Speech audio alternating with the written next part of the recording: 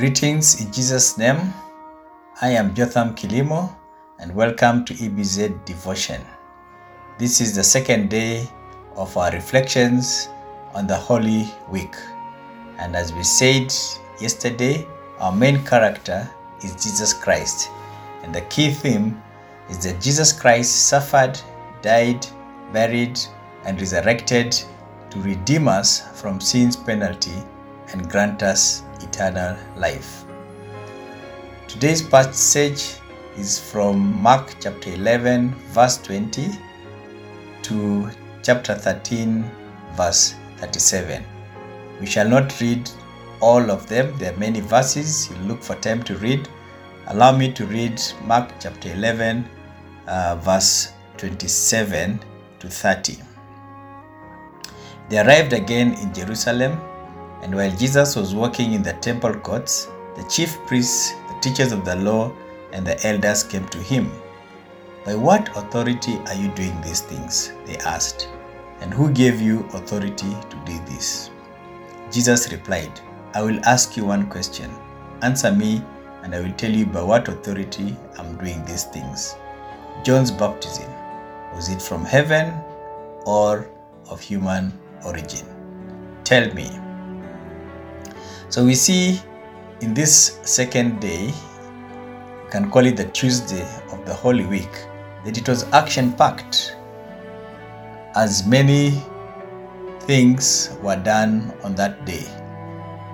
However, I'd like us to focus on the people that Jesus met or engaged in. As the title for today's reflection is Engaging with Authority.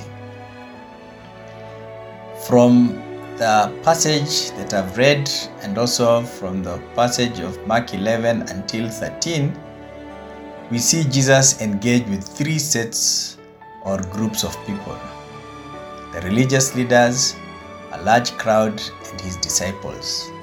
So let's briefly explore how we engage with each group and learn lessons to apply in our life.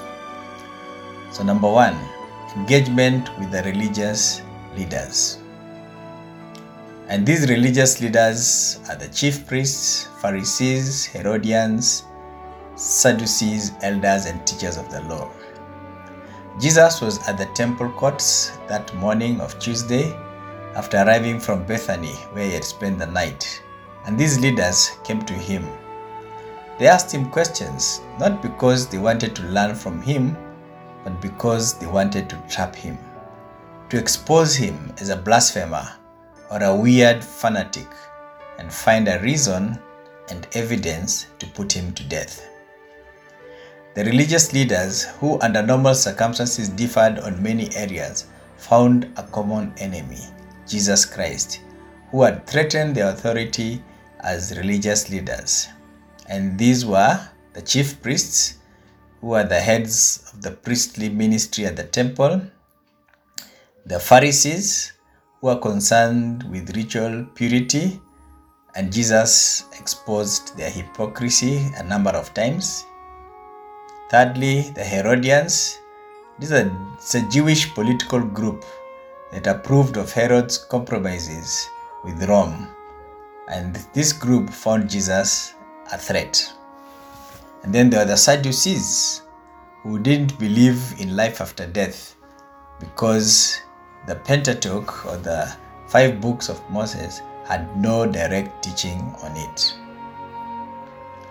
In this passage, we see these leaders question Jesus' authority. And that's the chief priest. They also asked about paying the imperial tax. That's the Pharisees and the Herodians. And they also asked him about marriage and the resurrection. Those are the Sadducees. And also about the greatest law. This is the teacher of the law. Always cloaked in self-interest, these religious leaders were only concerned about position and reputation. They're not looking for the truth. But Jesus, in response to their questions, cleverly overcame their evil schemes, exposing their devious ways. He told them the truth. He spoke with authority and they were marveled. The second group was engagement with the large crowd.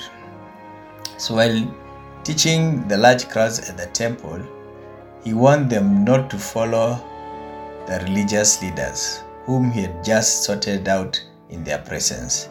He taught the crowd also about the truth of who the Son of God is. He also witnessed the poor widow giving the 2 copper coins and commended her for having given more than all the others. In his third engagement with the third group, which are his disciples, in what is known as the Olivet Discourse, when Jesus left the temple, he was asked by the disciples about the magnificent stones of the temple, and he responded that not one will be left on another but will be destroyed. This was in reference to the destruction of the temple that would occur later in AD 70. He then taught about signs of the end times in what is called the Olivet Discourse, as the teaching took place at the Mount of Olives opposite the temple. So these passages show us how differently Jesus engaged with those he encountered. He didn't have the same script for everyone. To the religious leaders whose motive was to trap him and find ways to kill him, he spoke the truth with authority, keeping them at bay until the time came for his arrest. It was not according to their plan, but according to his plan. Jesus had the authority to execute the Father's plan at the set divine time, and not according to the plans of man. Jesus is fully God, but is also fully man. To the large crowd who marveled at the way he handled the scheming religious leaders, he engaged them with words to help them not to be influenced by the evil leaders, but to follow the true Son of David. He shared the truth about himself, giving them an opportunity to believe in him. To his disciples, Jesus continued teaching them about the end times and the signs that will accompany his return. This was a deeper teaching of the truth that was only shared with the 12, his inner circle. We see strategies believers can use when engaging different people. Number 1, when engaging opponents of Christianity, do not just dismiss them. Engage them. Ask them questions so they reflect why they believe their faith. Listen to them, and where applicable, poke holes in their beliefs. Then share with them the gospel of Jesus Christ.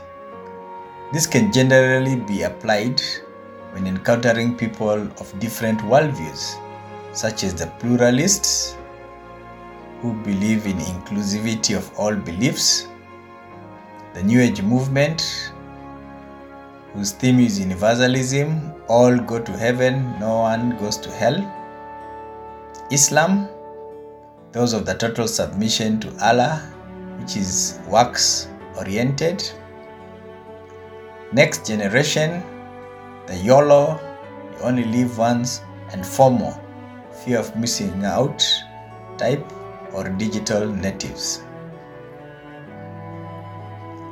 Secondly, when engaging the nominal or curious Christians, those not yet born again but not opposed to the gospel, share the truth of the gospel about them being sinners and the need to give life to Christ and the hope of eternal life.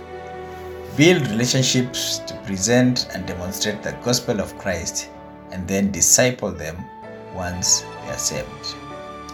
Thirdly, when engaging with fellow believers, that is through fellowship and discipleship, spur one another even as the day is nearing.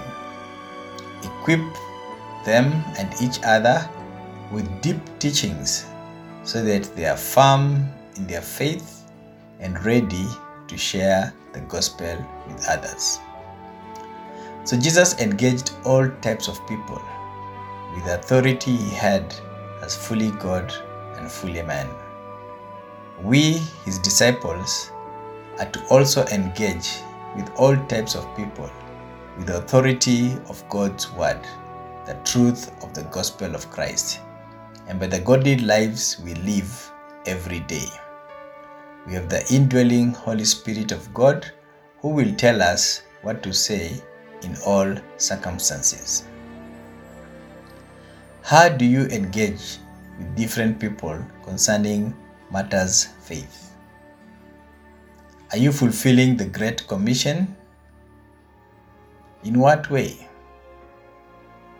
Learn from Jesus, the author and perfecter of our faith. Engage with authority of Christ. Imitate him. Share the gospel of Christ in the power of the Holy Spirit and leave the results to God. So a truth we can learn here is that believers are called to engage all people with the gospel in the power and authority of Christ. Who have you engaged lately with the truth of the gospel? What plans do you have to engage people within your circles with the gospel?